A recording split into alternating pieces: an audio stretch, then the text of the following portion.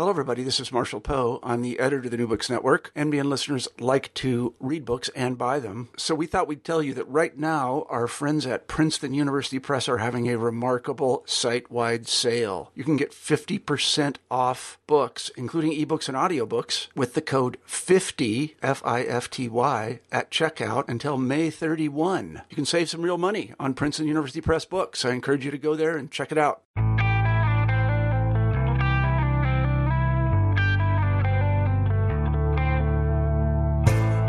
Welcome to New Books and World Affairs, and this is your host, Christian Peterson. And today I have the good fortune of speaking with Steve Masakura about his new book, Of Limits in Growth, The Rise of Global Sustainable Development in the 20th Century, which is put out by Cambridge University Press. Stephen Masakura, welcome to the show. Thank you for having me. It's my pleasure to have you. And before we begin, I was wondering if you could tell the listeners a little bit about your background. Sure. I am currently an assistant professor of international studies in the School of Global and International Studies at Indiana University. I'm a historian by training, and I got my PhD at the University of Virginia in their history department in 2013. And what brought you to write this book? Is this a dissertation? Yeah, this began as my dissertation. And I started out with this project because I wanted to analyze one of the most pressing issues in recent history, which is how to reconcile aspirations for national economic growth with the imperatives of global environmental protection. And as I began this research, I was drawn to what had been a surprisingly little studied topic, the relationship between environmentalism and international development policy over the course of the 20th century. And when you went to Virginia to begin with, is that what you had in mind right away, or is it something that evolved as you went through your program? And eventually, I believe your doctoral advisor Melvin Leffler did steer you in that direction, or was that something you knew coming in? Mel did not steer me in that direction, and I did not know I was going to do this coming in. What I was most interested in when I arrived was the history of international development, and particularly the role of the United States in trying to transform or develop societies around the world during the Cold War period. There had been, when I began in graduate school in the mid-2000s, a lot of really exciting and interesting research on the ways in which the Cold War world inspired or encouraged or invited the United States to try and bring countries of what was then called the Third World or the post-colonial world into the broader liberal capitalist world order by providing economic and military aid for their so-called development or modernization.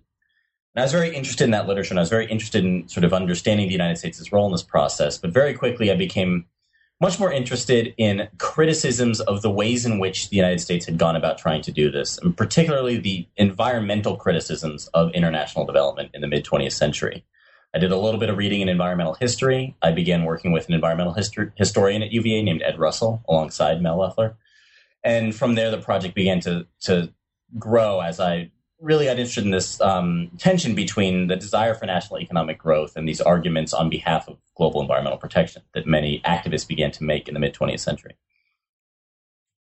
Yeah, that sounds interesting. It is a very interesting book. And just before we get into more specific questions, I was wondering if you could just outline your major arguments for the listeners, and then we can delve into more of the specifics and go through how you develop your argument.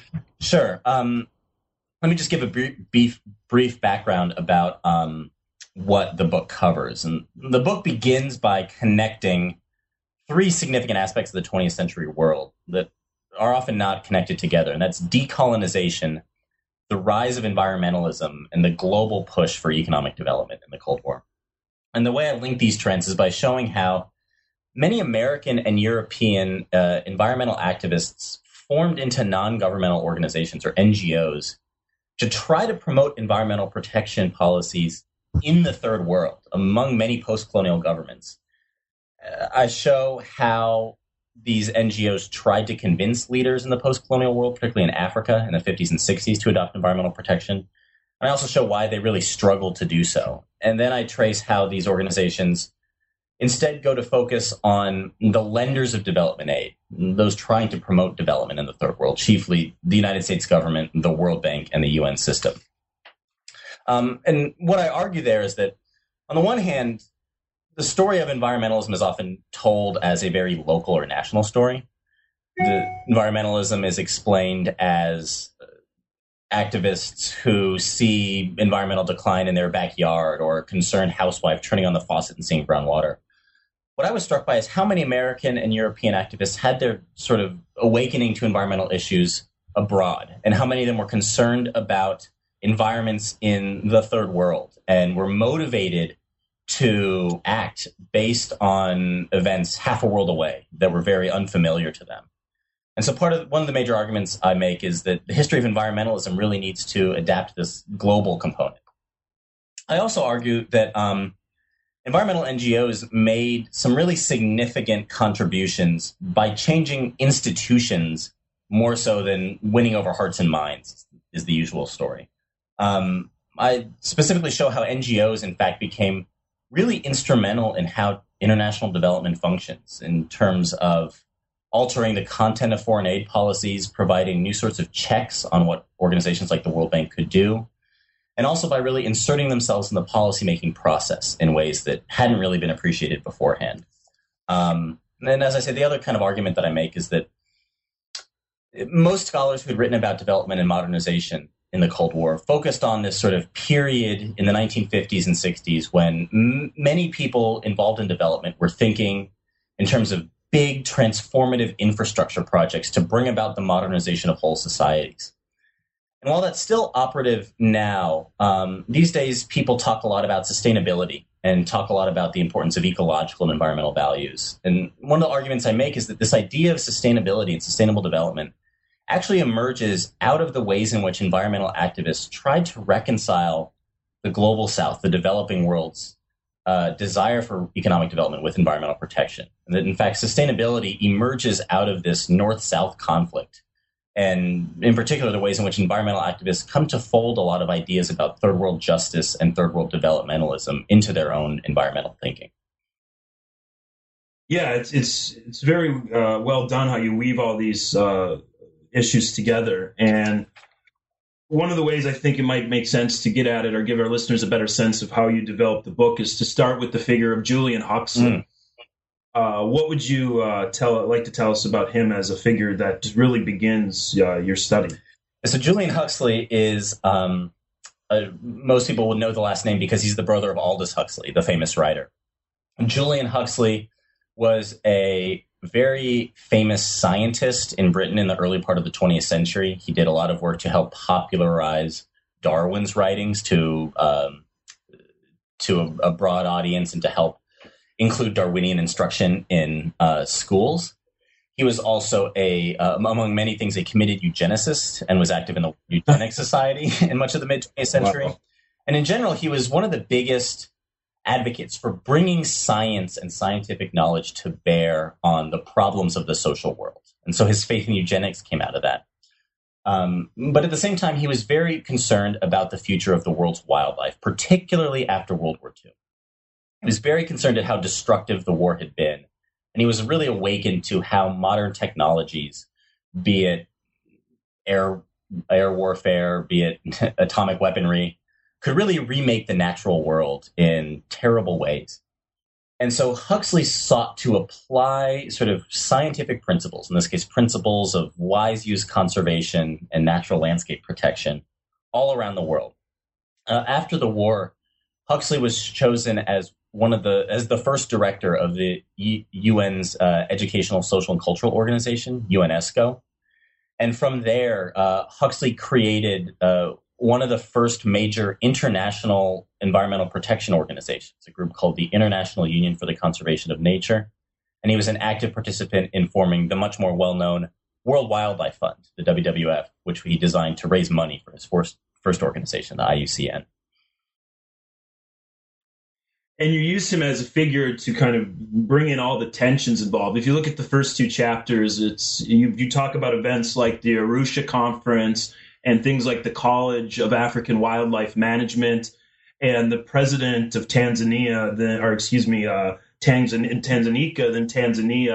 I'm not going to pronounce his name right. Julius Nyerere. Yeah, Nyerere. In his view of development and environmentalism. I was wondering if you could say a little more about those tensions that really evolved in the 60s as Westerners try to raise the issue of environmental protection and decolonizing countries. Yeah, it's a really interesting story because even though we think of the environmental movement as something that sort of takes off in the late 1960s with Earth Day in 1970 and Rachel Carson and so forth and so on, in many ways, people like Huxley and a number of his colleagues sort of in their environmental thinking bore a lot more resemblance to people like John Muir and early 20th century romantic thinkers. And for Huxley, in many ways, the developed world had sort of fallen. It was corrupted by industrialization. And he and many people that I write about in the book look to the colonial and then emerging post-colonial world as places where you could still find, in their view, ideal, pristine nature.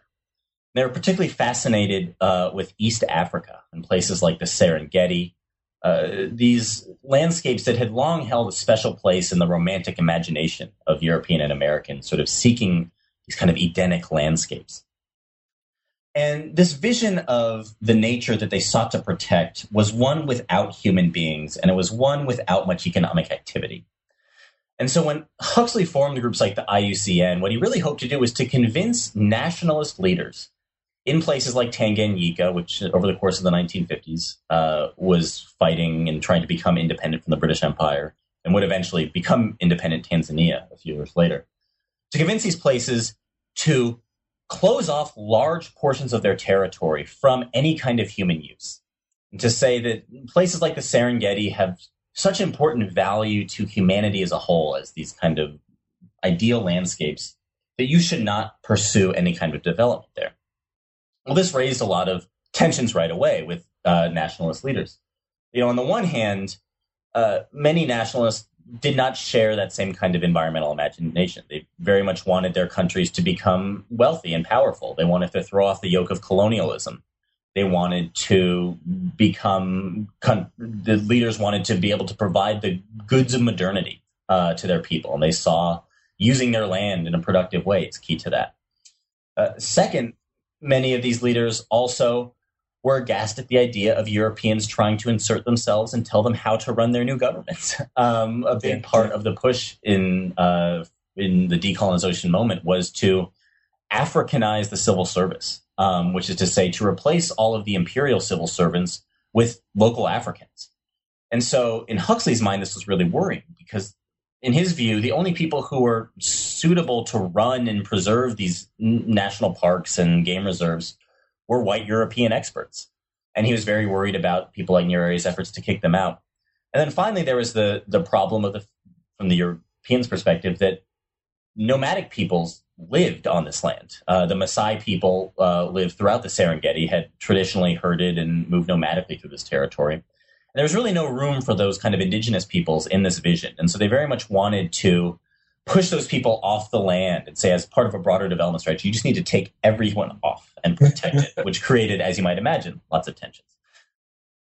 Well, I think, if I remember correctly, you wrote in the book that the Maasai people, or maybe I'm confusing it with you talk about in Uganda, when there was debates over the Murchison Falls and people started slaughtering animals to protest the government policies. Yeah. Like rhinoceroses, and if that's even how you pronounce the plural of rhinoceros. But the people fought back against this kind of this reform efforts from above. Yeah, that's a really great story. It's a story of this very visually stunning waterfall in Uganda called Murchison Falls that had represented one of these great sort of natural markers to European conservationists.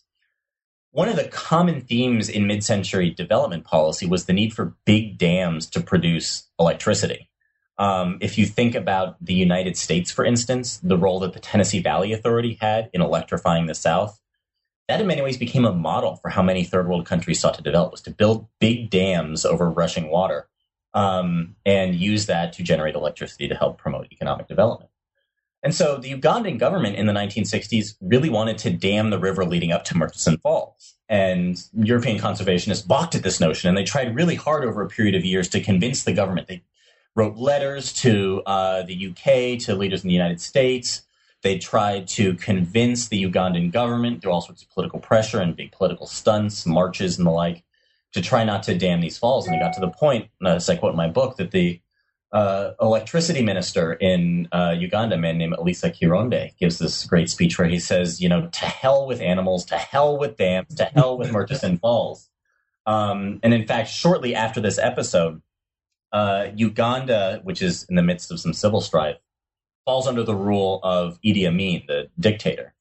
And in fact, Idi Amin has no desire to build this dam or to help out the Westerners. So he, in fact, uses the area around Murchison Falls as target practice for his soldiers. He invites them to go shoot as much wildlife as possible to develop their skills, which does not go over well with the conservationists.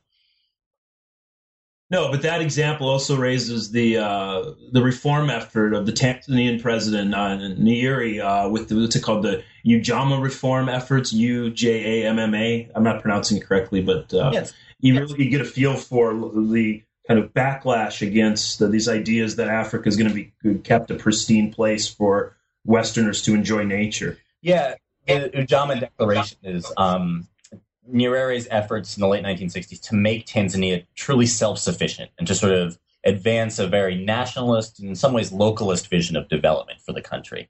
It's deeply tied into his political project. What's interesting about Nyerere is that more so than some of the other leaders in the areas, he's something of a pragmatist. He doesn't care that much about protecting wildlife for wildlife's sake.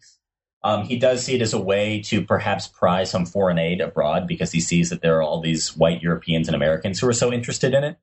But at the same time, he becomes, over the course of the 1960s, really worried about the attempts of Europeans more broadly to impose any kind of their views in any area onto his government.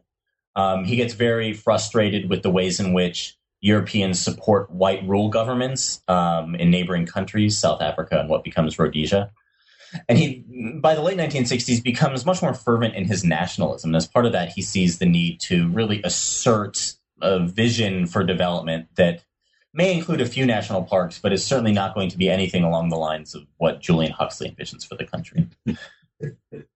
Absolutely. And a lot of these tensions that are emerging from the conservation and environmental efforts of the 60s, for lack of a better word, really come to the surface during the Stockholm Conference in 1972.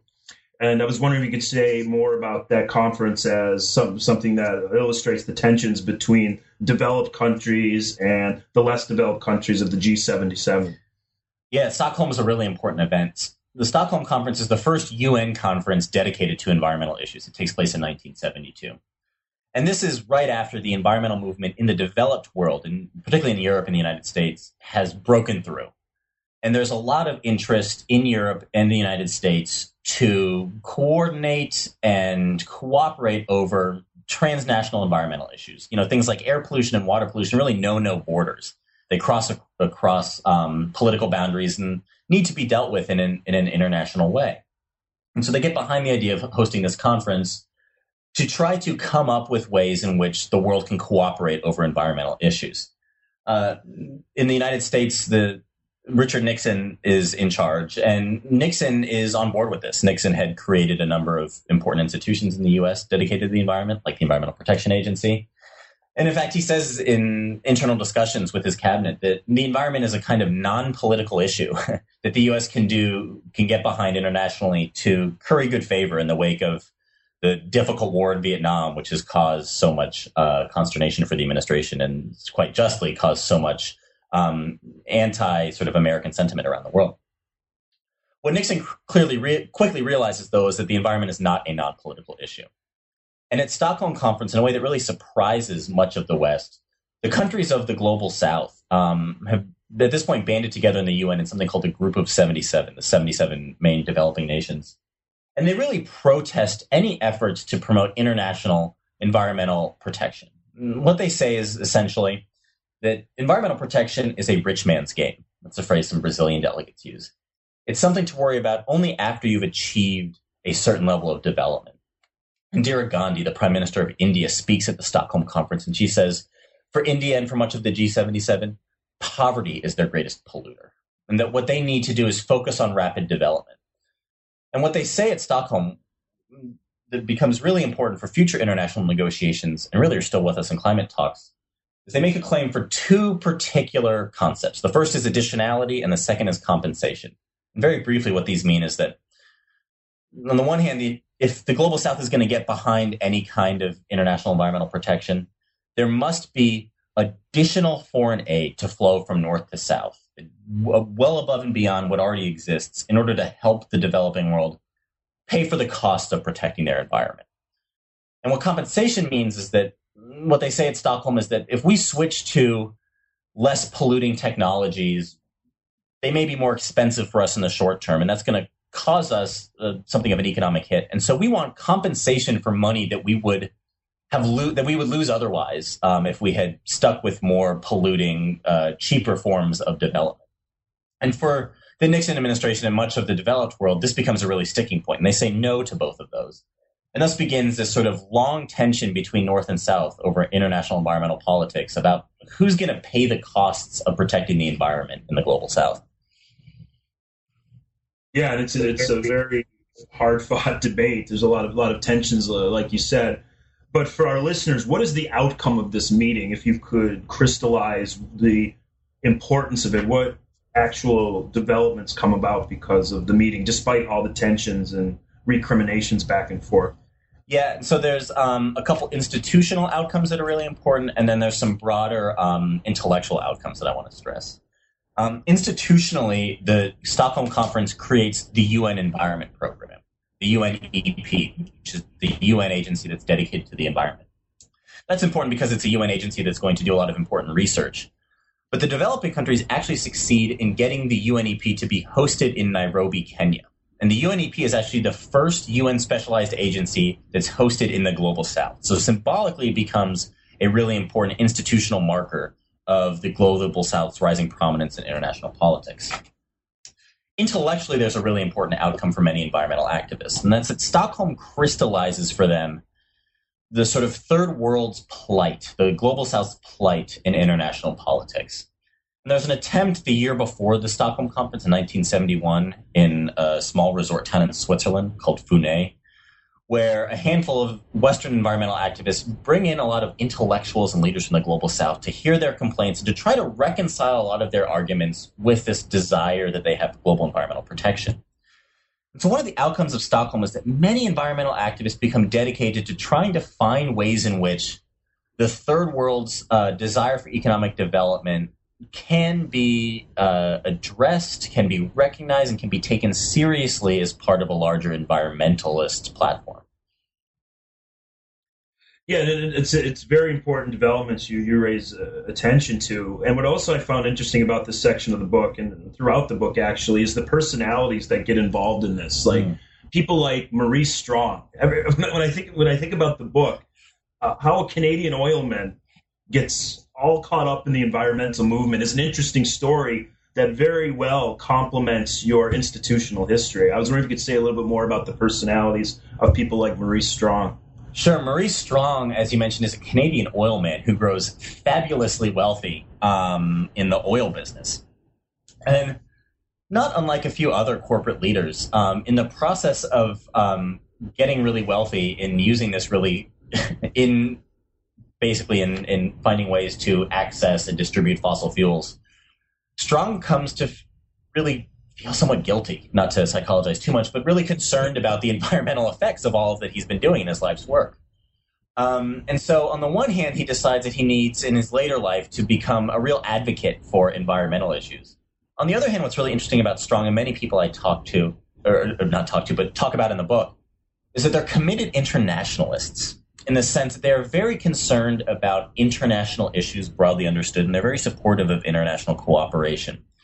And so Strong moves from being a kind of business leader into really an organizer par excellence among a wide range of third world intellectuals, environmental activists, world leaders.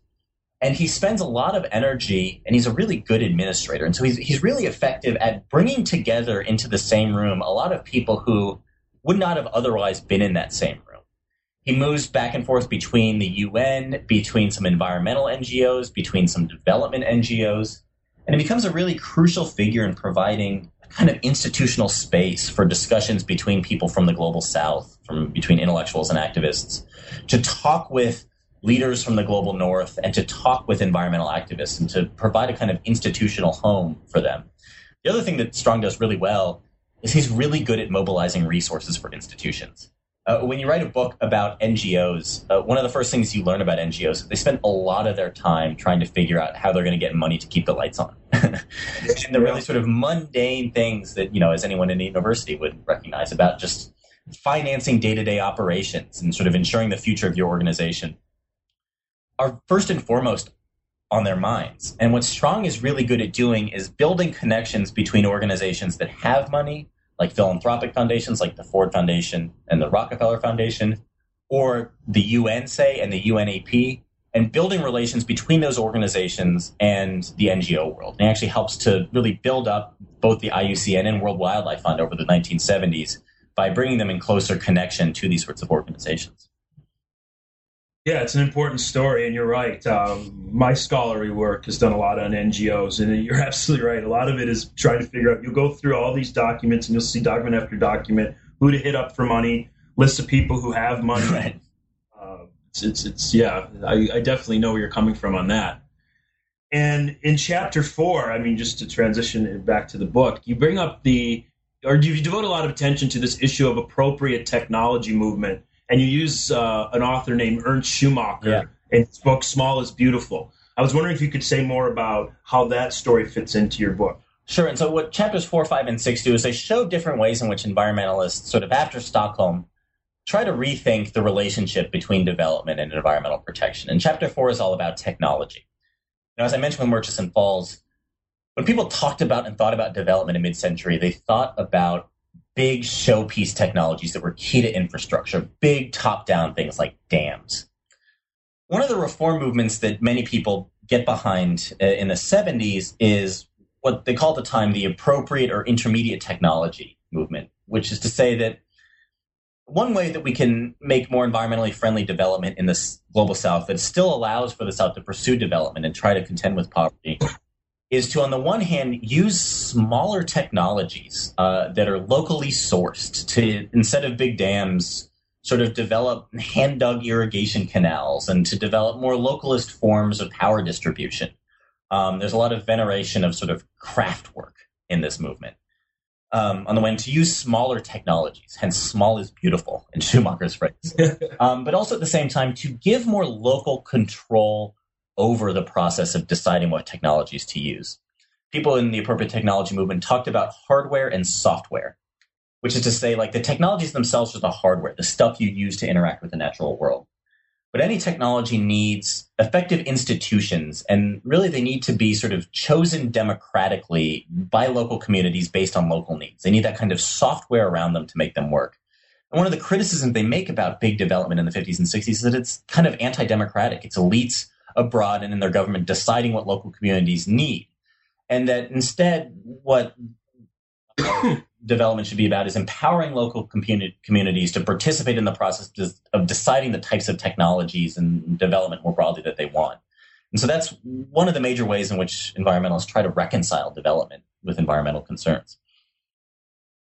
And in chapter 4 especially, you devote attention to the limitations of this vision. It comes out with all this fanfare. It's drawing on a lot of ideas, as far as I can tell, of from the 60s, participatory democracy and anti-elitism and hierarchy and moving from the bottom up.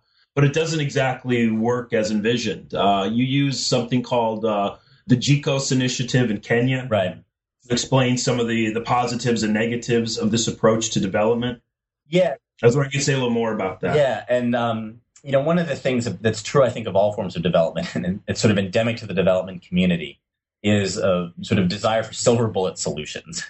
And the people who advocated for small technologies were sort of guilty of putting a lot of faith into these as really the key factor to promote this kind of best kind of development. What they found is it was a lot harder to implement their vision than it was to imagine it in the first place. And the story you bring up is this GCOS project, which is a type of kind of small-scale wood-burning stove that NGOs really get behind in Kenya in the 1970s and 1980s. And in fact, these kind of clean stoves remain one of the great emblems of small-scale development that many people in the development community today still talk about. In the GECOS project, you had this strange program that the United States created called Appropriate Technology International, which was an organization that was designed to promote this kind of appropriate technologies in the developing world. The NGOs I show had really lobbied effectively for that and had positioned themselves to get a lot of contracts from Appropriate Technology International to fund these kind of local groups. What they realized is that it's often really hard to just take one single technology that may work effectively in one place and sort of plop it down in other places and get the same results. One of the main themes of the GECOS project was replication, that they found one place where a community had really used these stoves and they thought that they could apply these everywhere else with the same effects. And that turns out not to be the case. One of the other things that happens is that during the 1980s, as in the West, there's a growing faith in relying on the market to deliver important policy goals and to deliver a lot of goods and services. This kind of appropriate technology stuff becomes couched in the language of entrepreneurial activity. And so in the early and mid-1980s, the GECOS project gets bound up with attempts to identify local entrepreneurs and empower them to build and sell their projects. And in the case of Appropriate Technology International, they end up giving a lot of contracts and a lot of money to these groups to produce stoves that go under in 6 months, that never actually build what they're supposed to build, that don't do a good job of advertising their projects, so forth and so on. And this sort of faith in the entrepreneurs can sort of deliver by virtue of their enterprising abilities, this really important service, that also falls through. And that plan proves really difficult to implement on a large scale over a long period of time. Yeah, when I read that, I thought this is the exact opposite of why this was envisioned. Like you're taking something and you're turning it into a cookie cutter solution in some of the ways that you were criticizing before. It's quite amazing how people can make that logical turn. And I think you're right when you're talking about people are looking for a magic bullet to settle the issue. Yeah, and what's interesting about that too is that you have, by the 1980s, all these people who were involved in promoting appropriate technology in the 70s try to come to terms with it, and they look back and they're like, boy, you know what? This really isn't what we meant in the first place. This was meant to be sort of locally based and empowering local communities. And if we're trying this replication thing and using entrepreneurs to sort of replicate what worked in one place everywhere else, doesn't that sort of undermine our participatory goals? And there's a lot of sort of confusion and frustration in the 80s that I talk about, at least in the way in which big institutions sort of pick up these ideas and try to implement them. Oh, absolutely. And in Chapter 5, you make the transition to another institutional story about the impact of the National Environmental Policy Act and really get into the Nixon administration and foreign aid and really the U.S. policies with the Carter administration. And you get into the issue of extraterritoriality. Yeah. And I was wondering if you could, you don't have to go into every detail of the chapter, but give us a feeling for all the disputes about extraterritoriality and the impact of the National Environmental Policy Act during the 1970s into the 1980s and even on to today. Sure. So one of the things that environmentalists come to think about in the early 1970s especially is that, they look back on their experiences in the 50s and 60s in places like Uganda and Tanzania, and they think, well, we didn't really have great success in convincing leaders in the global South to pursue the kind of conservation and developmental programs we want. What if we cut off funding at the source for big development programs? What if there's a way to keep organizations like the U.S. government or the World Bank from funding really destructive projects in the first place? And in the United States, the National Environmental Policy Act, which is passed in 1969 and comes into force in 1970, has a really interesting provision about what the federal government has to do to create any kind of development or infrastructure project. And what it says in brief is that the government needs to produce something called an environmental impact assessment, an EIA, which is basically a list of the long-term ecological effects that, say, building a highway or a dam is going to have on the local ecosystem in the area. And on the surface, that doesn't seem all that interesting. It seems, in fact, quite arcane, but it's really radical because on the one hand, it introduces the place for ecological knowledge in the policymaking process in a way that it hadn't been before.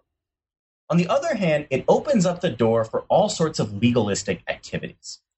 And so what the environmental impacts assessment says is that, if you get one that says there's going to be a lot of negative consequences to this highway, ostensibly the government has to find a less destructive path. But if they don't sufficiently address the environmental concerns in the impact assessment, public interest law firms can sue the government on the basis of that environmental impact assessment for not living up to the terms of the 1969 Environmental Policy Act. So very quickly, environmentalists who are concerned with international development think, why don't we apply this around the world?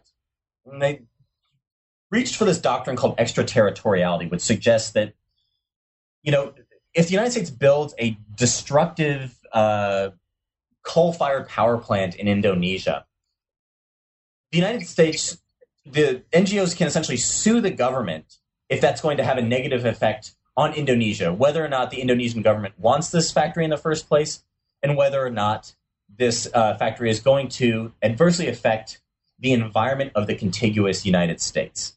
And the sort of question of what counts as the environment of the United States becomes a really contentious legal question over the 70s and 1980s. And in fact, many government agencies say, well, if we want to fund a project in Indonesia, that is, according to the National Environmental Policy Act, which is about the environment of the United States, that doesn't count because it's not the natural environment of the United States political boundaries. What environmentalists say is, well, how can you draw national boundaries over something like air pollution, right? I mean, that will go up into the atmosphere and have all sorts of effects for the globe as a whole.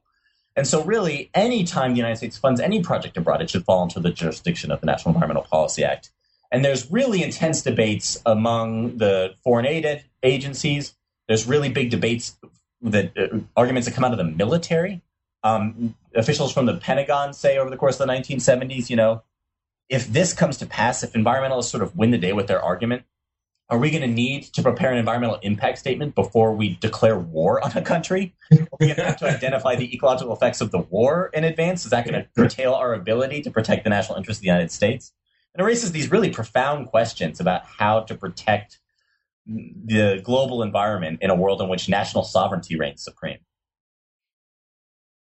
Yeah, it is interesting, and the Carter administration has to pick up the pieces, so to speak. And Carter issues an executive order that, if I remember the particulars, it agreed that for a lot of different projects, like if you're going to build a coal plant in Indonesia, you have to file an environmental assessment. But there was a lot of loopholes that got people out of having to do environmental impact statements. I was wondering if you could talk about the Carter administration's policies on this issue. Yeah, and so I think, and you can probably speak to this a little bit too, but any historian who studies Jimmy Carter in particular, there's a lot of interesting material to work with there. And you end up sort of seeing Carter as a really deeply conflicted person who's trying really hard to, speak from the heart and the issues that he really cares about, while also, being realistic and pragmatic about the world the way it is. And Carter was someone who cared a lot about the environment.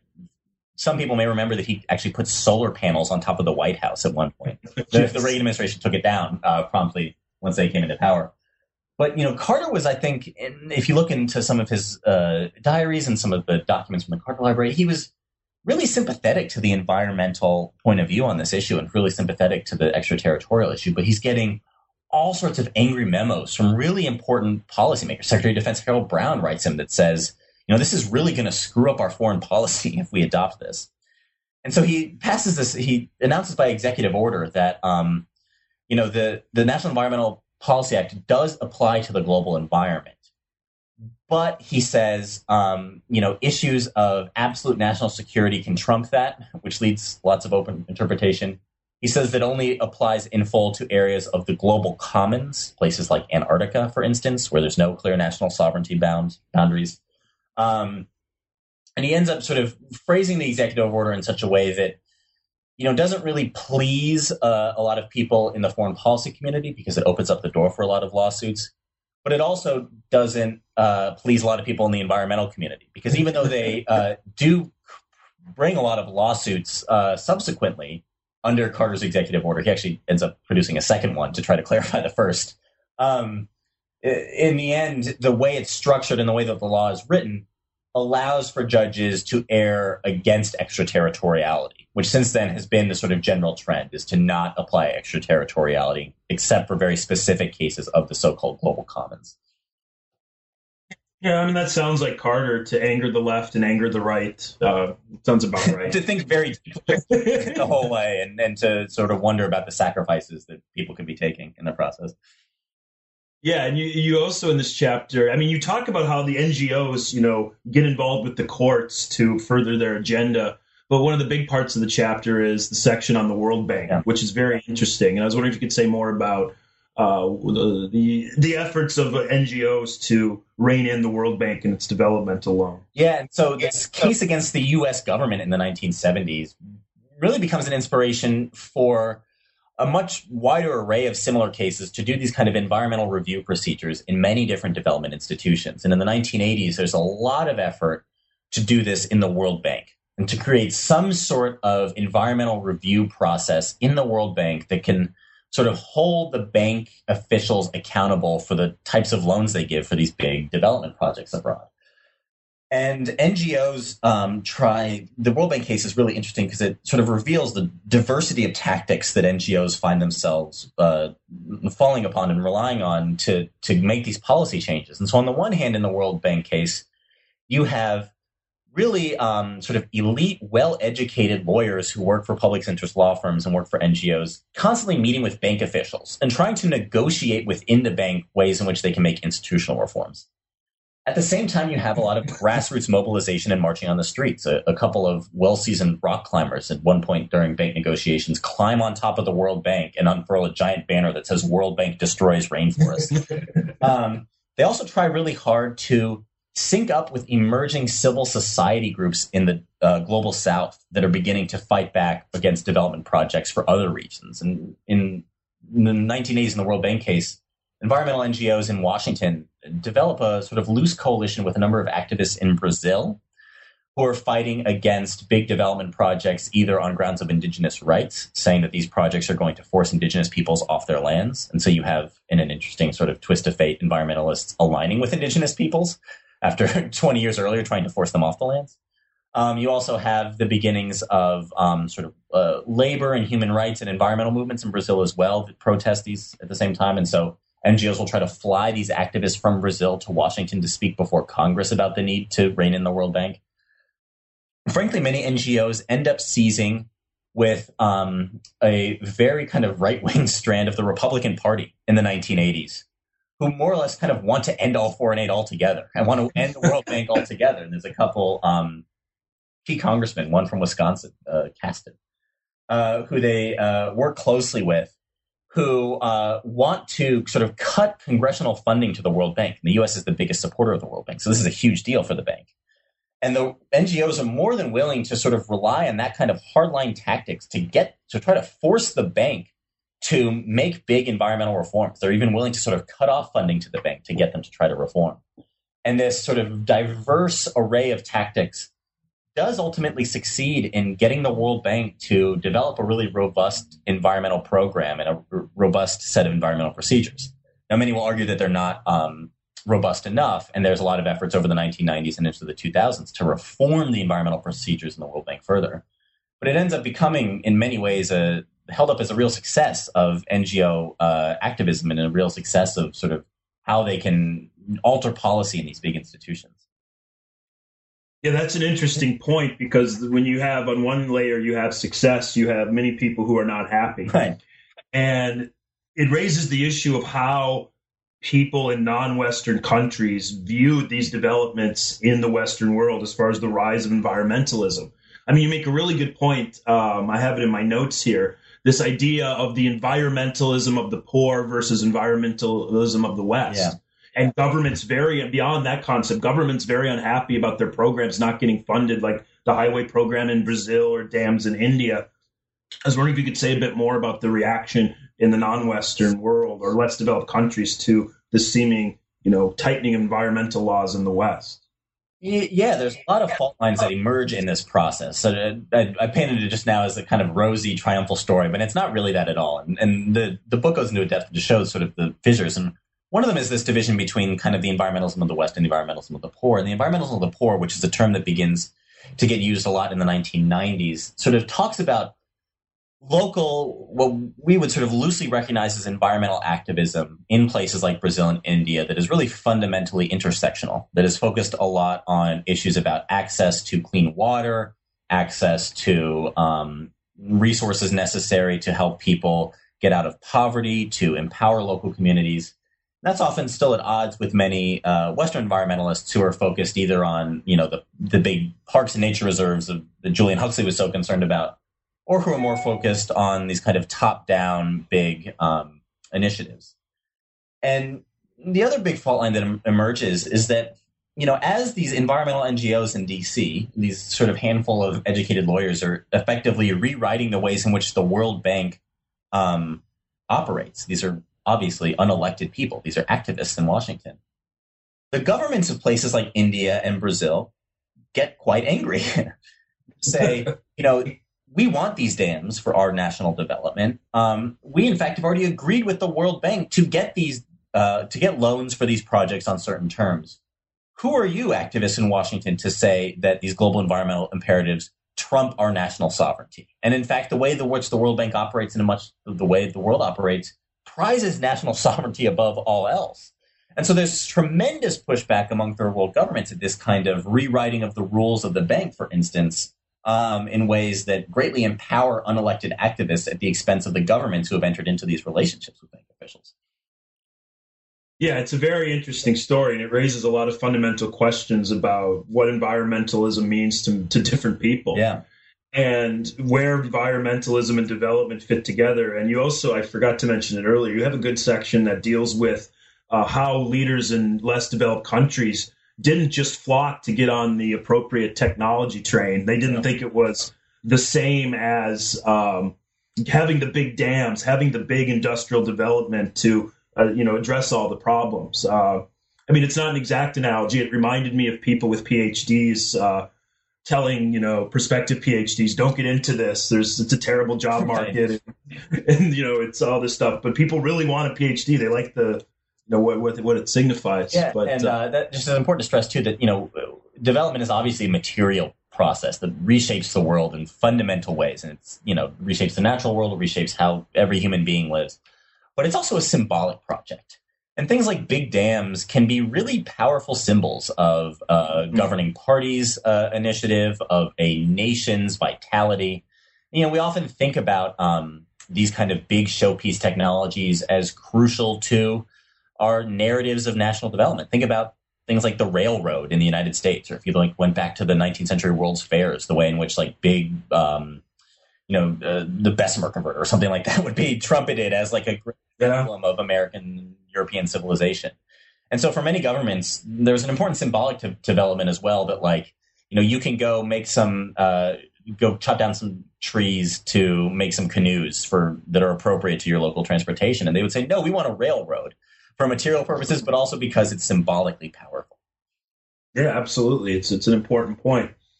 And you get to the point. The fact I can't go into all the details, but it was fascinating when you mentioned in your book that James Baker had some environmental credentials that he could point to. That I didn't know about that at all.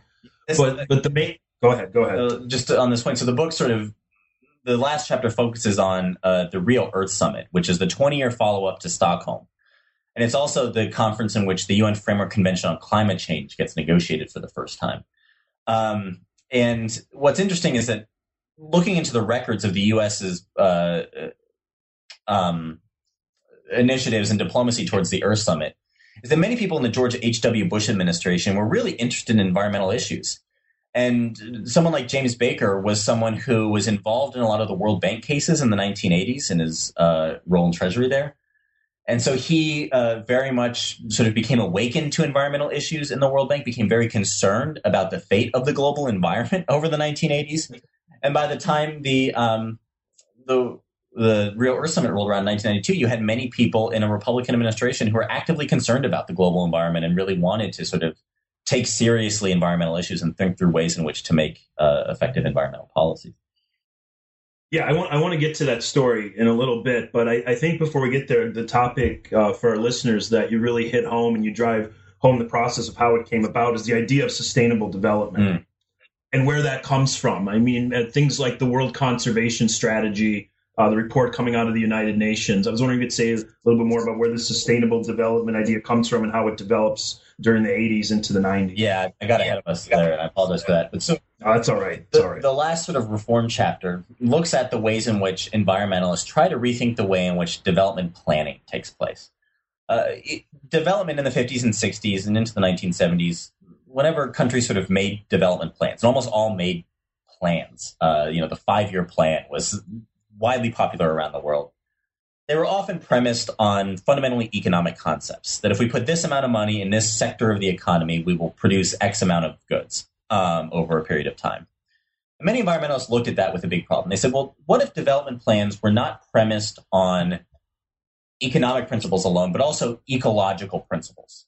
And what if there was a way in which to frame sort of the conservation and wise use of resources in a way that could satisfy both environmental objectives, but also developmental objectives?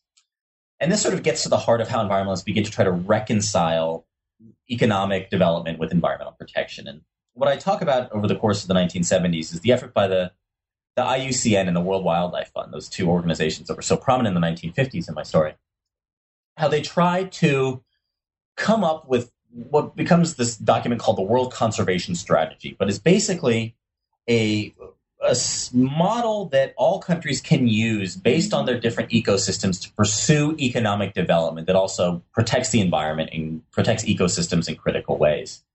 And in fact, this document is really the first one to popularize the term sustainable development, sustainability.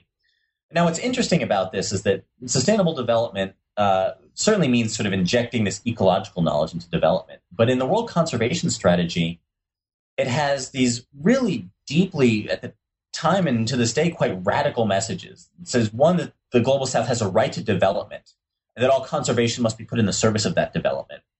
But the document also states, sort of along the lines of what the Global South had argued at Stockholm, that the West has an obligation to rewrite the sort of rules of the game in the international economy, and to, on the one hand, provide tremendous amounts of foreign aid, this idea of additionality, to fund this kind of sustainable development that will take place in the third world. And the document goes as far as to formally endorse the new international economic order, which had been the set of proposals that the Global South had put forth to the UN in 1974, to rewrite the global economy in really fundamental ways, to sort of sanction new regulations over commodity production, to put price floors on raw materials, to provide the Global South greater say in international economic institutions. This really sort of radical reimagining of what the global economy would look like. And that's what environmentalists are doing in the World Conservation Strategy by 1980. Yeah, and then you develop a lot of people in the 80s debate this and try to figure out ways to address the environment, having ultimately to deal with the issue of, for lack of a better term, redistribution of wealth, redistribution of costs, things like the Brundtland Commission and all these other studies. But what else do you weave into, before we go on to Chapter 7 and the end of the book, is this idea, especially in the 80s and 90s advance, people having to deal with the argument that environmentalism is best protected by the free market and technological innovation as the salvations to all the potential problems. So maybe you can say a bit more about that to set us up for conference in Rio. Yeah, and so this idea of sustainable development is deeply tied into these questions of third world justice when it's conceived. But very quickly, the phrase sustainable development takes on a lot of different meanings. And, if you asked random people on the street today what sustainability means, they would sort of touch on sort of thematically similar ideas about the need to protect the world for future generations. But they would present a lot of different sort of tactics and policies and strategies to get there. And over the 1980s, sustainability becomes sort of deeply embedded with this idea that strong government intervention, which is really crucial to the World Conservation Strategy, like careful planning and management of ecosystems and economies, is really not the best way to go about either promoting economic growth or protecting the environment. What many in the West come to suggest in the 1980s is that it's in fact using the market. And what sustainability should awaken us to is the need to sort of sustain market incentives, to sustain market-based solutions to environmental problems, and to really cut back on the role of the state as being an active force in sort of promoting industrial policy or promoting environmentally friendly economic development, and instead sort of unleashing in a variety of ways the powers of private enterprise. Yeah, it's an argument that goes a long way in the Bush administration, and we're talking about Bush number one here. Right. The conduct of the United States at the UN conference on environmental and development in Rio in 1992. I was wondering if you could give the listeners a sense of all the controversies surrounding the Bush administration's participation in this event, or non-participation, if you want to. Yeah, so as I mentioned before, the Real Earth Summit is this big UN conference. It's meant to, on the one hand, negotiate the Climate Change Convention and what that's going to look like, but also to negotiate a number of other really important conventions, the biggest of which is this global convention to protect biodiversity around the world. And the Bush administration has a really interesting relationship to the Real Earth Summit, because on the one hand, as I mentioned before, Bush and many advisors are really concerned about the environment. Bush himself declares on the campaign trail in 1988 and again in 1992 that he's an environmentalist. He says that word. I mean, it's kind of hard to imagine a Republican these days coming out saying, I'm an environmentalist. But that's something that Bush really believed and was really concerned about. At the same time, Bush and many people close to him were really skeptical any schemes for extensive regulation, particularly international regulation. And it's no coincidence that this is the case, because if you think about the dates, the Real Earth Summit comes right at the end of the Cold War. Not only after the Cold War ends, but the Soviet Union collapses. And so while the Climate Change Convention and the Biodiversity Convention, Climate Change Convention more so, they evoke a lot of discussions about the need to promote international regulations over greenhouse gases and to get countries to agree to binding commitments to reduce their greenhouse gas emissions. Bush and many of his advisors balk at this on the one hand, and they say, if we learn anything from the lessons of the Cold War, it's that the free market is the great force for good in the world. And so any type of international environmental regulation is just going to be sort of Soviet communism in disguise, and we're not going to get behind that. As all this is going on, the G77 emerges as a powerful force once again. And even though these efforts at things like the new international economic order sort of fall asunder over the course of the 1980s because of the third world debt crisis and a lot of other reasons, the G77 remains a really powerful negotiating force in environmental issues. And the same topics that are on the table at Stockholm become on the table in 1992. And once again, the Global South demands additional aid. They demand the right for countries in the Global South to develop first and then protect their environment, and so forth and so on. Maurice Strong oversees the 1992 conference, just as he had in the 1972 conference. And he, in sort of an offhand remark to the press, says that, well, in order to achieve true sustainable development and to make a climate change convention or something like that work, we're going to need hundreds of billions of dollars each year in extensive aid from north to south. And as you might imagine, officials in the Bush administration were none too pleased when they heard the Secretary General of the UN conference announcing that that's a necessary component of any effective agreement. So the Bush administration, on the one hand, sort of pushes back against European countries who are more sympathetic to a binding agreement. And they also really reject these arguments from the Global South asking for this additional aid, and the arguments that many like Maurice Strong and those who had crafted the World Conservation Strategy are making about the need to increase resource transfers to help the South pay for environmental protection. Yeah, you make a big, you devote a lot of attention to this global environmental facility, or kind of like a global environmental fund or the Green Fund, which is a separate topic. But this idea of putting a pot of money together to address environmental problems, and how the Bush administration kind of deals with it, but tries to smoke and mirrors. So it can look like it's actually contributing a lot, but actually isn't. I was wondering if you could say more about that. As part of these negotiations leading up to Rio, the wealthy countries agreed to create this thing called the Global Environmental Facility, the GEF, which is going to be housed in the World Bank, and it's going to be a special organization that will provide loans specifically to help implement many of the treaties and conventions that are being discussed at the conference in Rio. And so on the one hand, it seems like this is a grand gesture that they're taking these concerns about additionality and compensation somewhat seriously. But as I talk about in the book, if you sort of go into the details of how this works, it looks far less beneficent and far less like this grand sort of concession to the Global South than it actually is. On the one hand, the U.S. only agrees to commit about $50 million, which is nowhere near enough to what the Global South is arguing, and that what anyone would sort of reasonably suggest is the amount of money necessary to help transition the economies of countries like Brazil and India to a greener economy. Moreover, the Bush administration really looks at the GEF as a way to sort of make it seem like they're taking the additionality question seriously without making any other substantial concessions anywhere else. In fact, they say that their $50 million contribution to the GEF really reflects their desire to take seriously the concerns of the Global South.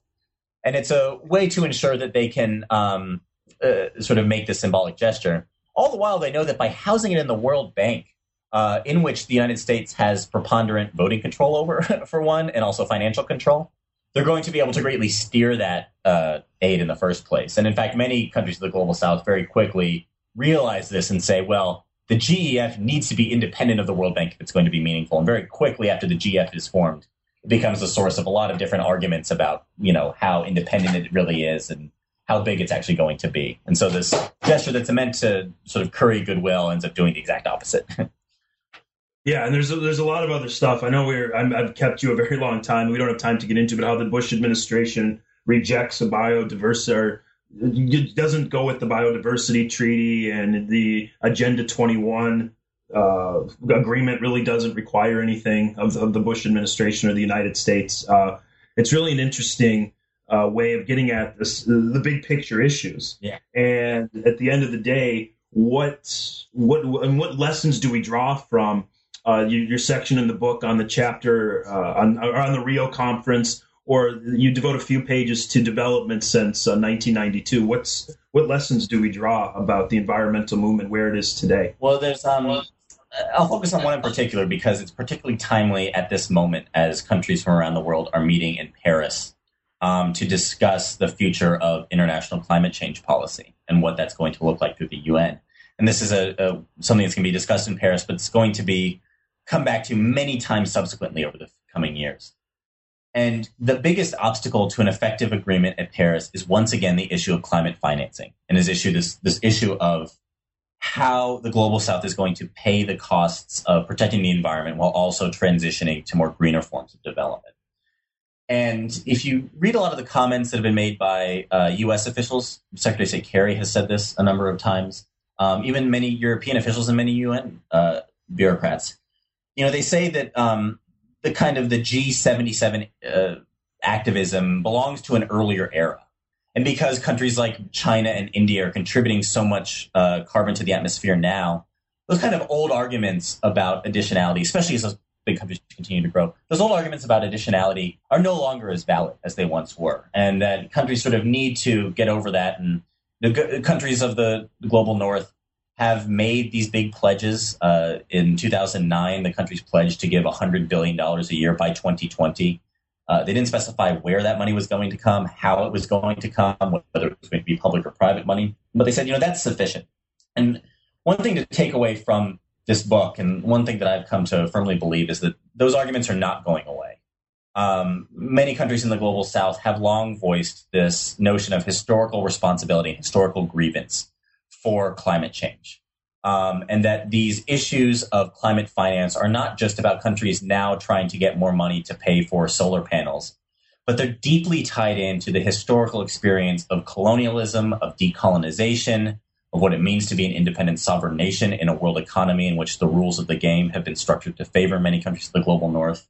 And that really any meaningful agreement on climate change and mitigating emissions in the future must also be based on an agreement about coming to terms with these financial obligations that developing countries really fiercely hold on to because they have such a rich and deep history. Yeah, and it doesn't seem like it's going to be solved any easier than it was before. Even with the recent meeting in Paris, I'm actually going to Paris on December 9th, so I'm kind of be in this whirlwind of activity on almost every angle. Well, you can help spread the message to negotiators there too.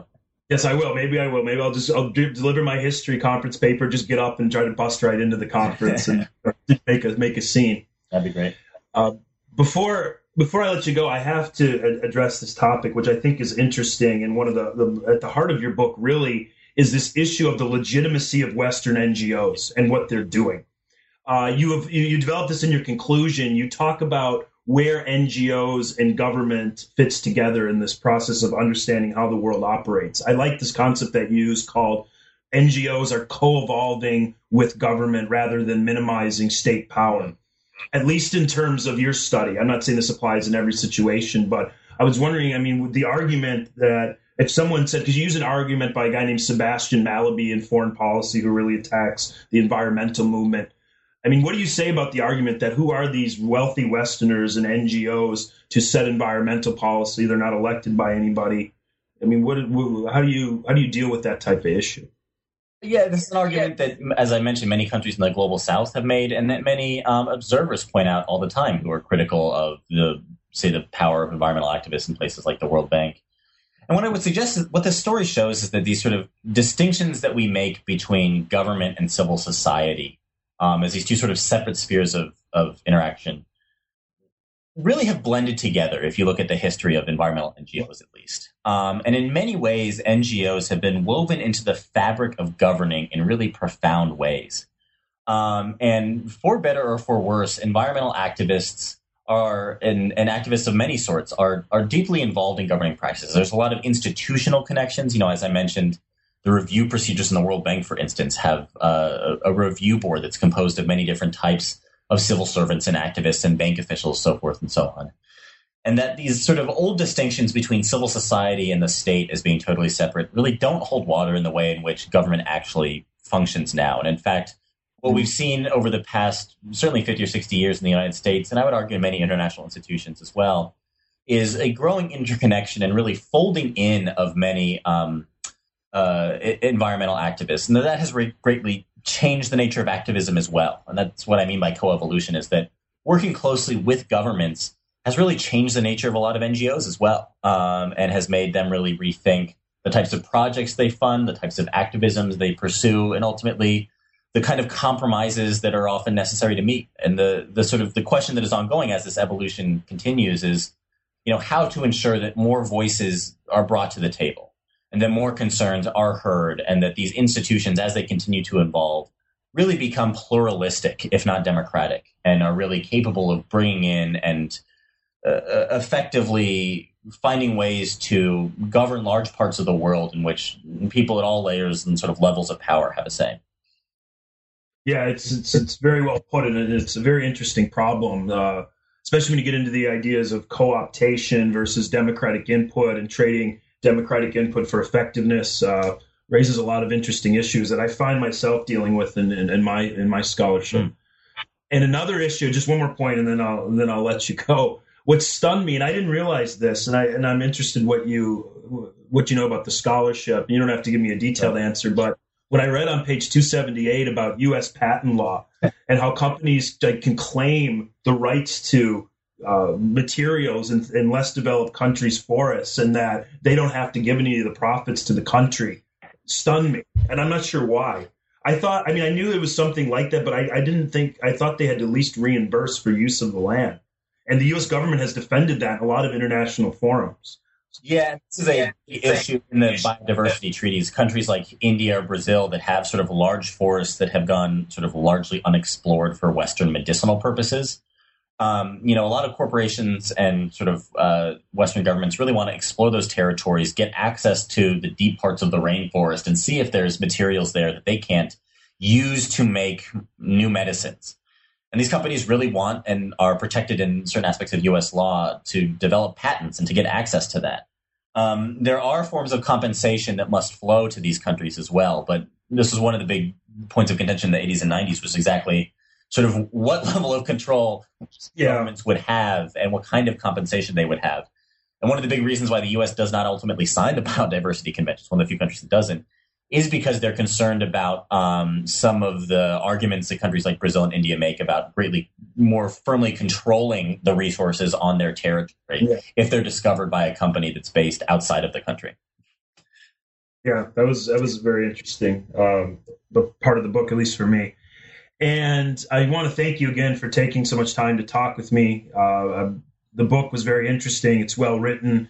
It's a book that I think the general leader can pick up and understand. It's the argument is very clear. It's coherent. It makes sense. It's a book I think a lot of people will understand. So I applaud you on writing it in a straightforward manner that I think will appeal to the general reader. Excuse me.